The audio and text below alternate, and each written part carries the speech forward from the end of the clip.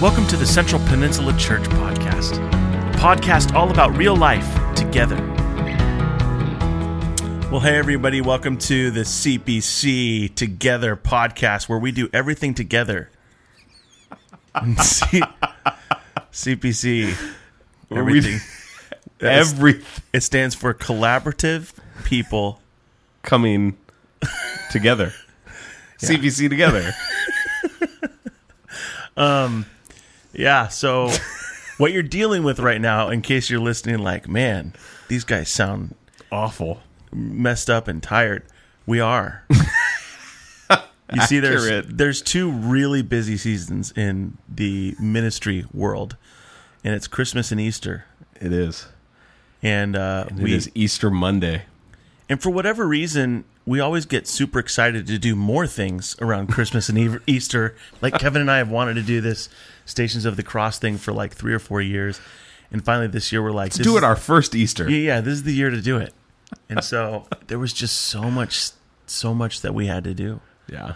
And so we had really a great tired. team. We had a lot of people contribute to that Yeah. we should give props for. They did a ton of work on You that. want to name them? Sandy? Yeah. Sandy, March Krause, Mona Jew, Sandy Hughes. We had the kids team. Recorded all the audio for that. Everything. Daniel, Sam, Shelly, Erica. Had a whole bunch of people doing it. You did a bunch on that? Yeah. Yeah, come to think of it, you probably didn't really do hardly anything. I just talked, which I do too much of anyway. Anyway, so we're feeling a little... Not to mention, by the way, all the people who sat in the lobby. We had a ton of people on staff that manned it and kind of helped people troubleshoot. Yeah. We had a ton of people do that. And they took long shifts, like they 3 or did 4 hour shifts. 4-hour shifts. So Till like 9 at night. Yeah. Yeah. So if you see a staff member, thank them. They did a lot of work. They're all feeling the way we are feeling, but they're not trying to record a podcast right now. They had the wisdom to not record something the day after. Anyway, but man, it was an amazing Sunday yesterday. If you didn't see it, go check it out online, although I worry that it won't quite translate online. There was just, we had 14 people getting baptized yesterday. One person was... a little spontaneous. Kind of spontaneous, yeah. We Yeah. They told us that, I think that morning or something like that. Yeah. It was just an incredible service, and all about resurrection. Yeah. Which is appropriate because, it's Easter. So in light of that, Kevin, I'm sure you've read this article coming out of Yale about the pigs. Have you? I am not up to date on my swine knowledge coming out of Yale. Well, there is. Enlighten me. There's a study where they have restored brain activity to a swine. Actually, I think multiple swines. Is swine plural? It's not swines. I don't know. We really shouldn't record right now. Anyway, Okay, so they reactivated their brains after they were dead? There were cells that were like firing and circulation that was like blood moving through the brain in parts that they thought could not ever be resuscitated. Yeah. They did say in a quote, and I'll look at it here. They said in a quote, "At no point did we observe the kind of organized electrical activity associated with perception, awareness, or consciousness." So they're still pretty far. They didn't come back to consciousness. No. Yeah. No, they didn't oink or squeal or anything like that.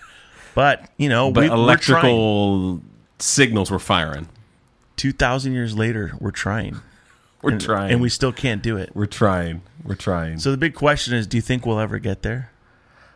No, I don't think so. I don't think so, because Easter's about resurrection, not about resuscitation. Those are two different things. Oh, okay. Those are two different things. So resuscitation, right? Someone loses consciousness, and they come back to that. They resuscitate them. But resurrection is about something entirely new. It's Jesus was not resuscitated; he was resurrected. We were talking right before the difference between like a Lazarus, right? Like Jesus raises Lazarus from the dead, but we kind of forget that meant Lazarus had to die again. Like it wasn't like... Yeah, we don't think about that. He had to go through that twice, right? Like death still had 100% success rate. And so Lazarus is resuscitated. He's brought back to life. But something different happens with Jesus. He wasn't resuscitated. He was resurrected. He was brought back from the dead in a new form, and a new creation, and a new mode of being, if you will. And now that I think about that, all healing that Jesus did or that happens now, all of that is temporary, right? Yeah. Yeah, at some level, yeah. Yeah, if someone gets healed, they're still going to die. Yeah, we still experience death. That's still part of the human life cycle, is in fact death. Resurrection isn't an escape from death. It's maybe an escape from eternal death, right? In the way that the Bible would talk about it. But resurrection, you still you have to be resurrected from something, and that's from death. And so that's still very much a human process. And so the narrative arc that we see with Jesus, right, of his life, death, burial, resurrection, is the life arc that we in fact will experience as well. Life, death, burial, resurrection.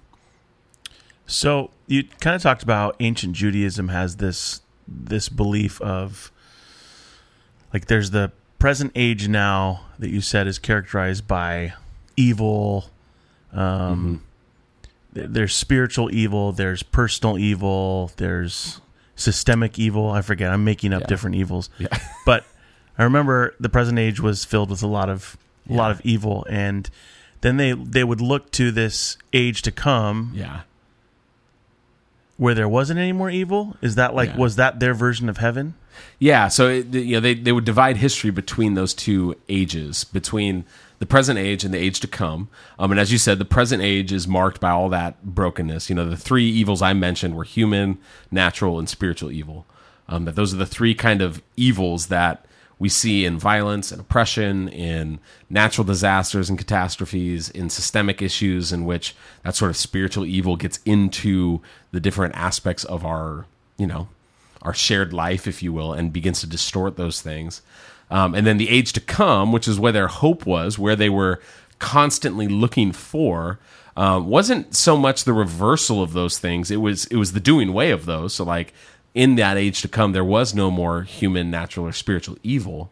But it was in this sort of new creation, this heaven and earth remade, renewed, where there is no more death and violence and oppression and natural catastrophes, pandemics, and all that stuff is dealt with and done away with because God has healed creation. The creation itself that's fractured, that is the source of those things, is then healed and restored and renewed. So before ancient Jews knew anything about Jesus per se, they thought this new age was going to come. This was something that they would look to and say, God, Yahweh, this is something you're going to do. Yeah. How did they think it was going to get done? What was their perception? Yeah. So they obviously had a hope of a Messiah, that someone would come. They didn't know necessarily that it was. I don't know if they didn't necessarily know it was Jesus in Jesus form, but they had this idea of the Christ, which isn't Jesus' last name. That's a title, the Christ, the Messiah, who would in fact come and initiate this age to come. But I think if I'm remembering right, I could be a little rusty on this, the belief was that it would happen at the resurrection of all things. And so what was shocking about Jesus' resurrection is it wasn't that everyone was resurrected. That's to come later. But it was that it began before the resurrection of all things. So it altered their kind of timeline, where they thought it was everyone would be resurrected, that age to come would then be ushered in.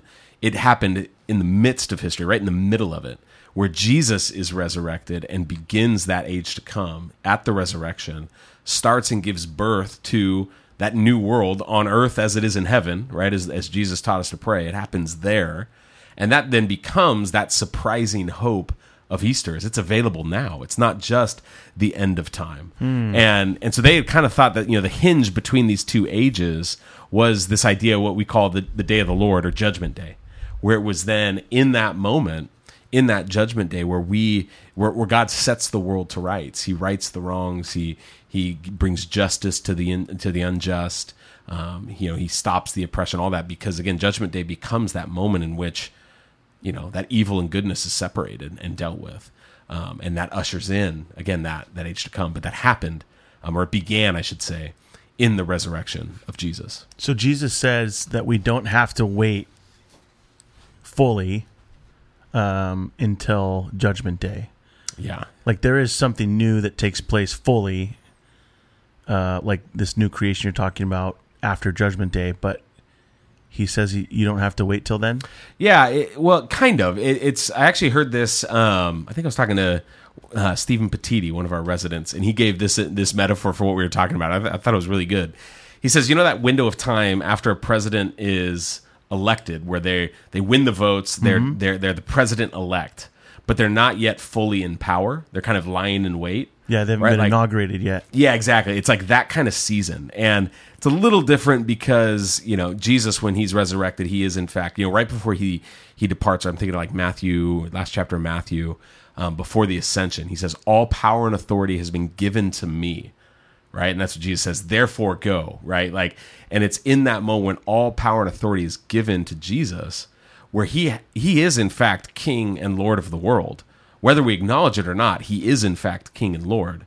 And so in some sense, it's like when that the president after Election Day wins the votes, it's announced they're going to be the next president sometime in January when they have the inauguration. It's that kind of holding pattern that we're in, where we're in the overlap between two presidencies, two kingdoms, right?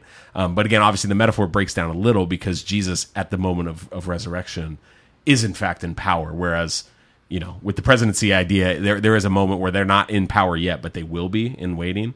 Jesus is. It just hasn't been fully inaugurated, where we get to in that age to come, that moment in which the age to come has started in the present and one day will be fully consummated in the future, when all of that evil is done away with. And we live then, again, as I mentioned on Sunday, we live in that overlap, that tension between a world dying off and a new one being born.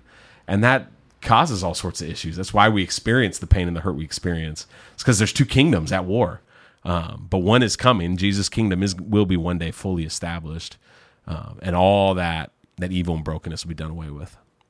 So in that political scenario, is Jesus a Republican or a Democrat? Watch your answer. Watch your answer. He is neither, my friend. That's for sure. Is that our FedEx guy? Did you hear something? I didn't hear something. Brandon has just left the office, listener, and he is anxiously awaiting the arrival of a love seat for his office. And it is not here. That day has not come. The order has been placed. It is the kingdom of the sofa has been inaugurated, but not fully established. So as you were sitting there, I'm remembering like being raised in Sunday school and all the different songs I've heard about heaven, I'll fly away. Yeah. And I remember singing this song in high school. It was in choir. Were you ever in choir? I was not. No? You're missing out, man. And it shows, by the way. I was never in choir. This song called God's Gonna Set This World on Fire. And it was like a pretty happy song. But it was like, God's gonna set this world on fire. Oh, Lordy, God's gonna set this world on fire one of these days. Hallelujah. And, like, I just remember thinking, that's kind of weird that we're singing about that. Yeah. But, like, that really also sort of encapsulates what I grew up thinking. Like, yeah. When you were talking about, like, what God is going to do, like, how God is going to restore this earth. Yeah. I just wasn't ever really taught that growing up. Yeah. We have all sorts of like what I would call folk theology that's just kind of crept in, and this happens in a lot of, I think, different areas where it's not necessarily the biblical conception of a particular topic or whatnot, but it's just kind of the way our culture has defined certain things, and we take them as common sense or givens, but we haven't actually questioned like where those come from.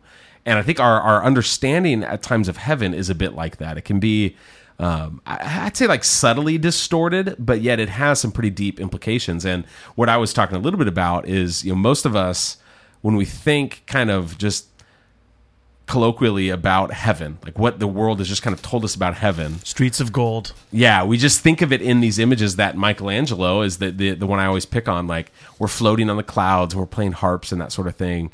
And so for me as a kid, I just assumed heaven was quite literally above the clouds. Like, it was just, that's where it was, right? It makes sense. But what we understand kind of biblically is that's not really at all what, quote, heaven is about. Like, heaven is like God's space, is like the best way to say it. It's to be in the presence of God, is to be kind of in heaven. It's where that domain is. And so what you really see from the beginning pages of Scripture is you see, in Genesis 1, when Adam and Eve are walking in the cool of the garden and God is dwelling with them. And you see that image of heaven and earth overlapped entirely, that there's a union between heaven and earth. And then when sin enters the picture, God is walking around in the cool of the day, and then he looks for Adam and Eve, and they're hiding from God. They've been separated. And because the result of their sin was that they were cast, what Steinbeck picks up on in his book East of Eden, the Bible uses that phrase, we're east of Eden. We're literally just away from that ideal situation in 1 and 2, that sin separates us from God. Have you read that book, by the way? Oh man, years ago. It's Lindsay's favorite book, actually, I of all love time. that book. Yeah, Lindsay's all-time favorite. I went on a Steinbeck kick like a couple of years ago. Do you? Yeah.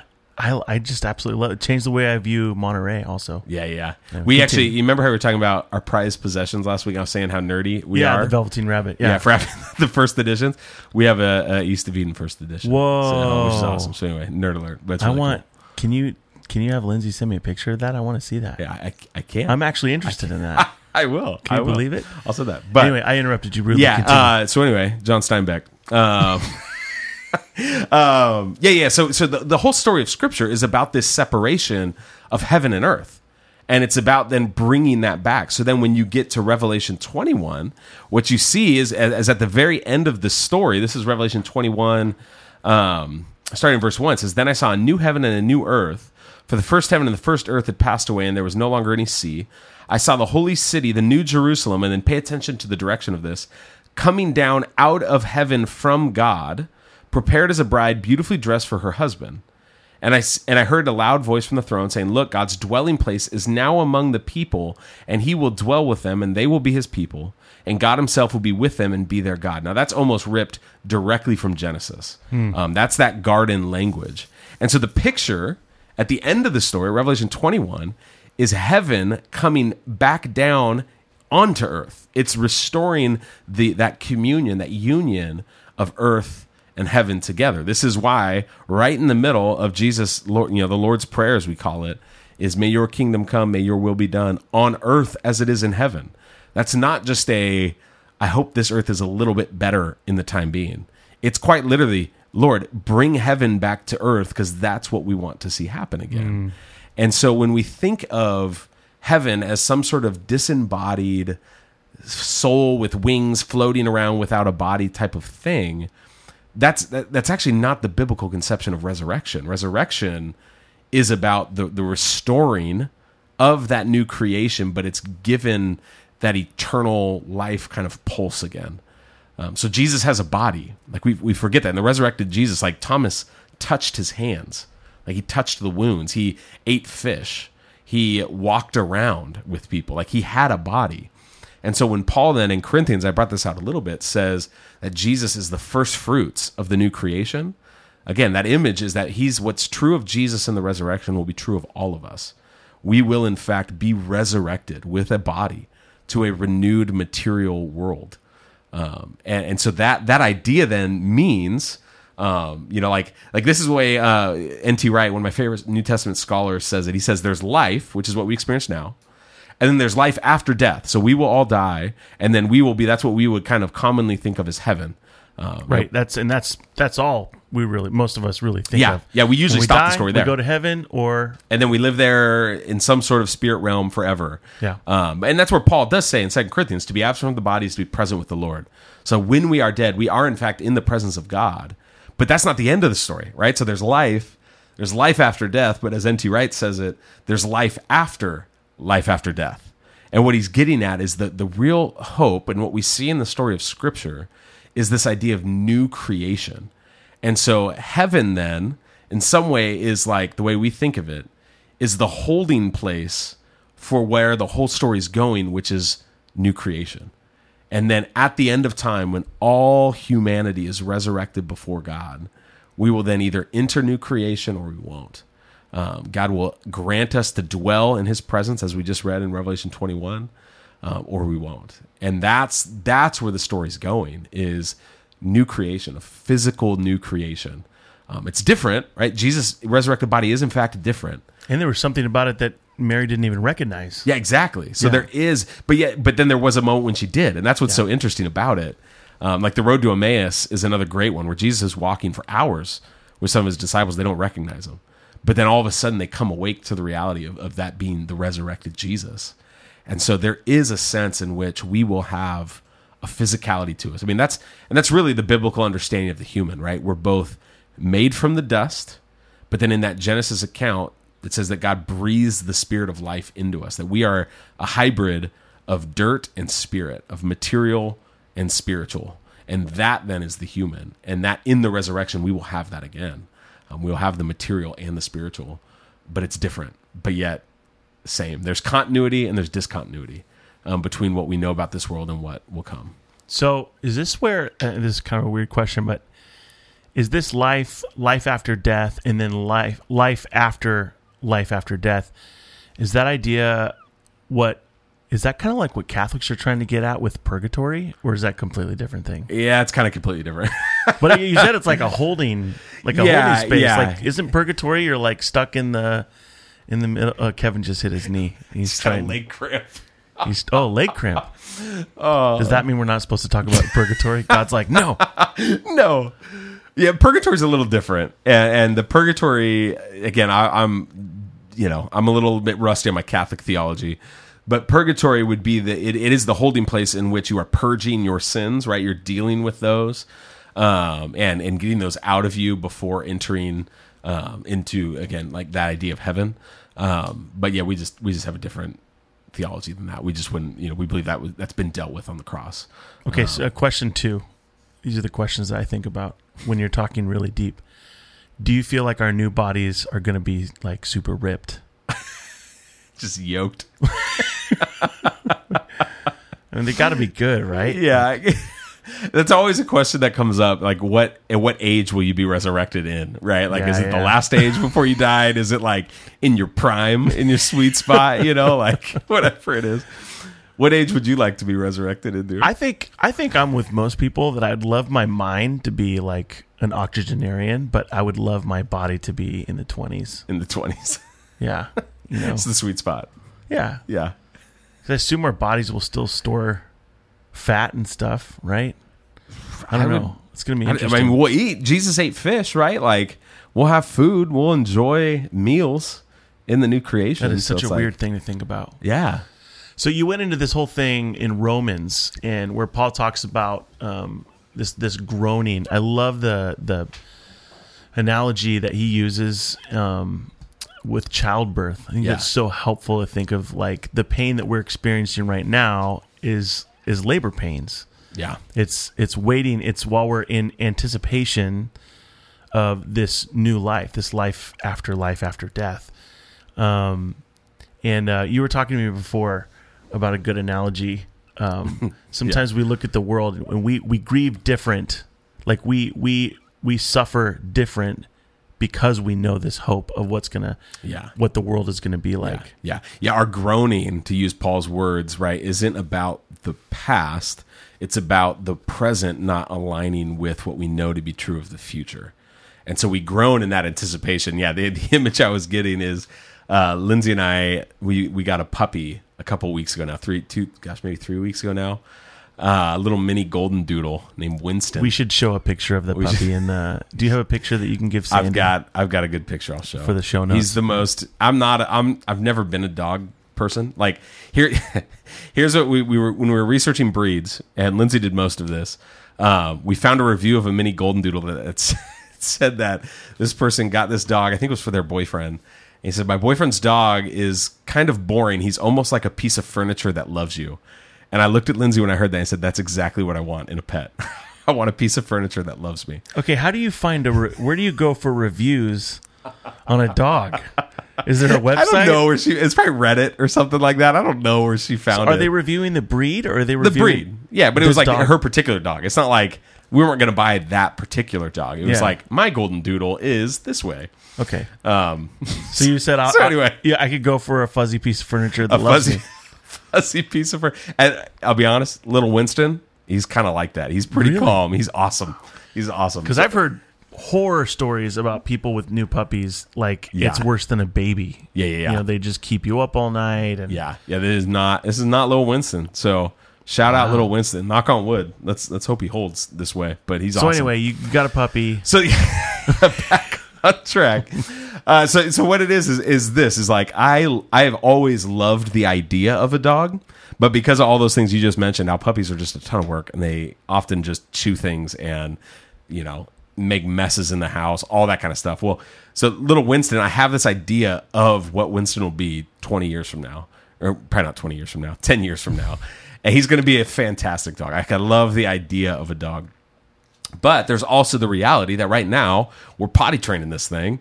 And so he's still, although better than any other dog we've ever had, he's still having accidents in the house. He's still going to the bathroom in our living room. And so every time then that I groan from that as I'm cleaning up the mess he makes in the living room, it's out of the hope, not of what happened, but rather I groan because I know one day he's going to be an awesome puppy. He's going to be an awesome dog, where he's fully matured and established, and he just sits. He's the fuzzy piece of furniture that I long for, right? And like one day that will happen. And so my frustration in the moment isn't just based off this despair of what was, but it's out of the hope of what will one day become when Winston is fully potty trained, when this creation is fully made right? Like that's our groaning. And so we approach suffering and whatnot from that perspective of saying we are frustrated as believers because it doesn't align with what we know to be true about the future. And that's the source of our groaning and suffering. Whereas for a non-believer, their source of groaning and frustration is a little more, it's a little bit more built just on despair, right? Like they don't necessarily, it isn't a groaning out of the hope to come. It's still suffering and painful and it hurts, but it's a different posture. And even our suffering and in those moments of pain and hurt doesn't make it necessarily easier in that moment. But we can look towards the future. It's a different foundation for our frustration and a foundation for our groaning. Yeah, and doesn't it say in Thessalonians that we don't grieve as those who have no hope or something like that? Yeah, I can't remember if that's Thessalonians or not, but yeah, that idea of like we grieve differently. We experience that brokenness differently. Because of that hope that we have. And so it's much, much different. So this should have an impact on our lives as believers. Like if we're looking at, if I would have told you, like 12-year-old Brandon's response to Jesus resurrecting, I would have said my response is to pray the magic prayer. Yeah. And then when I die, I go to heaven. Yeah. Right? Yeah. So it's more than that, right? Yeah. Oh, and then, because then there's like that, like, because I did that too. And it's like, okay, what do I do now for the next 70 years of my life or however long after I said the prayer? And that's exactly it, right? The resurrection reshapes everything.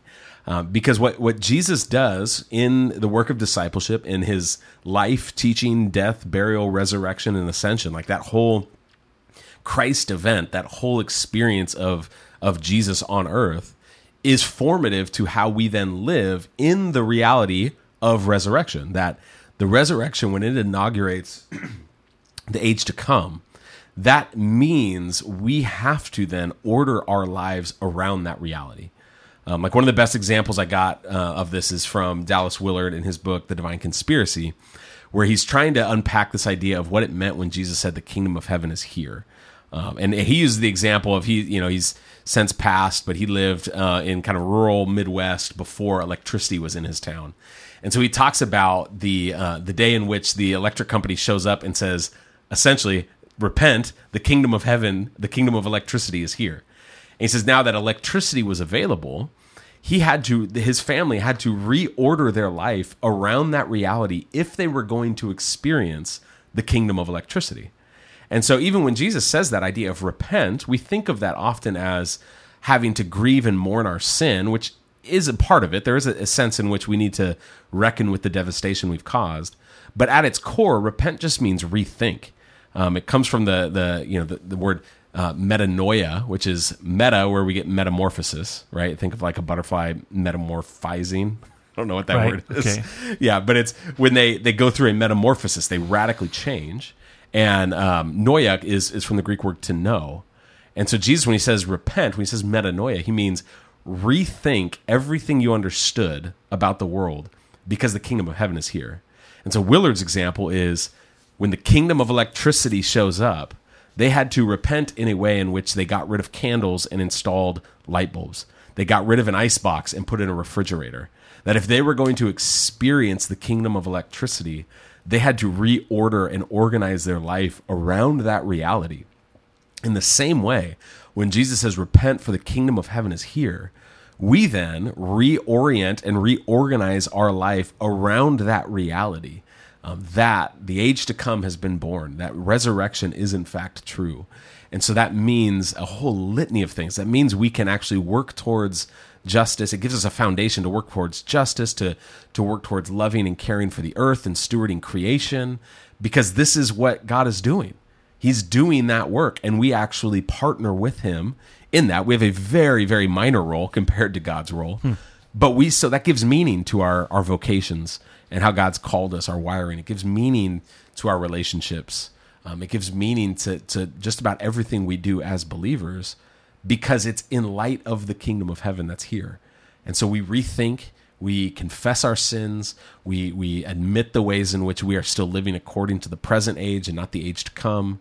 And that's the work of discipleship, is Jesus quite literally training us to live in the reality of the kingdom of heaven available for us here and now. Do you have any examples of that? Like maybe even in your own life, like, or any practical things that we could grab onto as a way to, what does that look like to reform, to reshape our lives and live into the kingdom of God? Yeah. It's a good question. I think the first thing that comes to mind is the way it reorders our social relationships. Like, it means that I, as a believer, if the kingdom of heaven is available, which is about this restoring, renewing, reconciling of the created order, that both, as we saw in Romans 8, is the whole creation, the whole thing, and also the very intimate, personal, we ourselves are being recreated in light of this. That changes then the way I approach, particularly think of Jesus' teaching on our enemies. That means I really can't have enemies, because God is in the business of restoring and reconciling. And so that reshapes the way I interact with everyone. I mean, quite literally everyone. So now when you want to write somebody off, which most of us have been at that point, where we say, okay, we're writing this person off, like, pending, some kind of danger or abuse or anything like that. Like it makes you take a second look, or a third look. We can't give up on people, right? And again, certainly is, barring like those sorts of abuse and situations like that, it may look different. It may not be that you're in their life, right? Like there's a distinction there, but we can't write off the resurrection in someone's life. And so I can't look at, my neighbor or whoever that I like, may or may not despise, and say, they're just done for. I can't, they're not even worth, they would never change.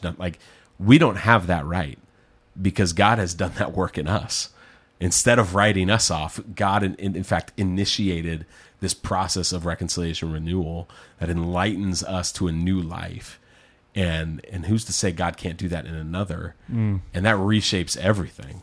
I mean, it may be another more tangible examples. I think it reshapes the way that we understand our relationship to creation, right? Like, if in fact God is renewing this earth and bringing about the kingdom of God, if heaven is crashing back into earth, restoring this material place, that means I try the best I can to steward my resources, appropriately.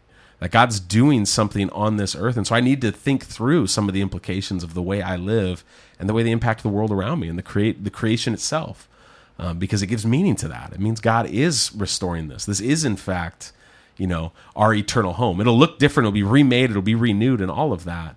But that's the work God is doing, is restoring his good creation. And otherwise you become the puppy, because like when God starts restoring everything, he's like, wait, who made this? Who made this? Kevin, what did you do here? What have you done? Yeah. So as you come along with us on this journey, you listeners with CPC, you're going to hear more and more about this in the coming weeks and months, but this is something that we're going to do together as a community. This orienting our lives around the kingdom of God. It's something that it's going to take some adjustment. Yeah. Right? Yeah. Like if we're changing the way that we think and the way that we live, we're changing the way that we relate to people, that we relate to the world. It's going to take practice. Yeah. And so that's all we're going to say about it right now. But know this, we are going to start practicing this together. Yeah. And as we move forward together, this isn't something that we're asking you to do on your own.